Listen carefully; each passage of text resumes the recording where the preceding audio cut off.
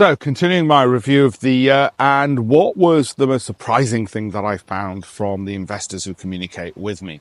And I would say that when we ask people to fill in those investment forms, those free portfolio reviews that we give, and if you've not done one, have a look at alpeshpatel.com/links, and we look at their portfolios and their pensions. I think the thing that surprised me the most is just how many people were too afraid, because they fill in the form, they tell us what the problems are, too afraid to sack their IFAs. Now, for the vast majority of people, like my mum, she should definitely, were I not managing her investments, she should definitely be just, I'm afraid, giving it to somebody else to do, because she's not going to have the time or the inclination. However, there's 10% of people who could do so much better by just spending a little bit of time and energy educating themselves on how to pick individual stocks, how to monitor them, how to hold them, how to research them, and then that's it. Leave it alone for 12 months, okay? Unless it falls 25% from the highest it's been since you bought it. That's my rule, which works incredibly well.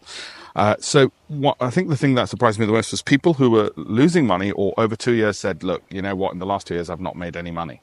And of course, the market in the last 12 months from the time I'm recording this went up about 46% on the NASDAQ and 20% on the S&P. So what worried me and what concerned me was how many people said, but I don't know how to sack my IFA.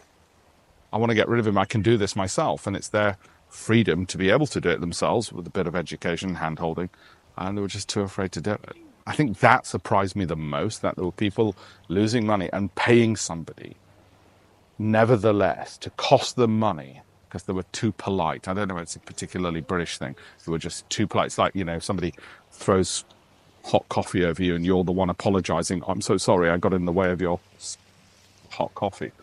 So I think that surprised me the most when I look back on the year. And I like to each year come away and just review the year, what we did right, what we did wrong, what we're going to do for the year ahead. And I'll share some of that stuff, including stock ideas as well. So like and subscribe for more. Thank you.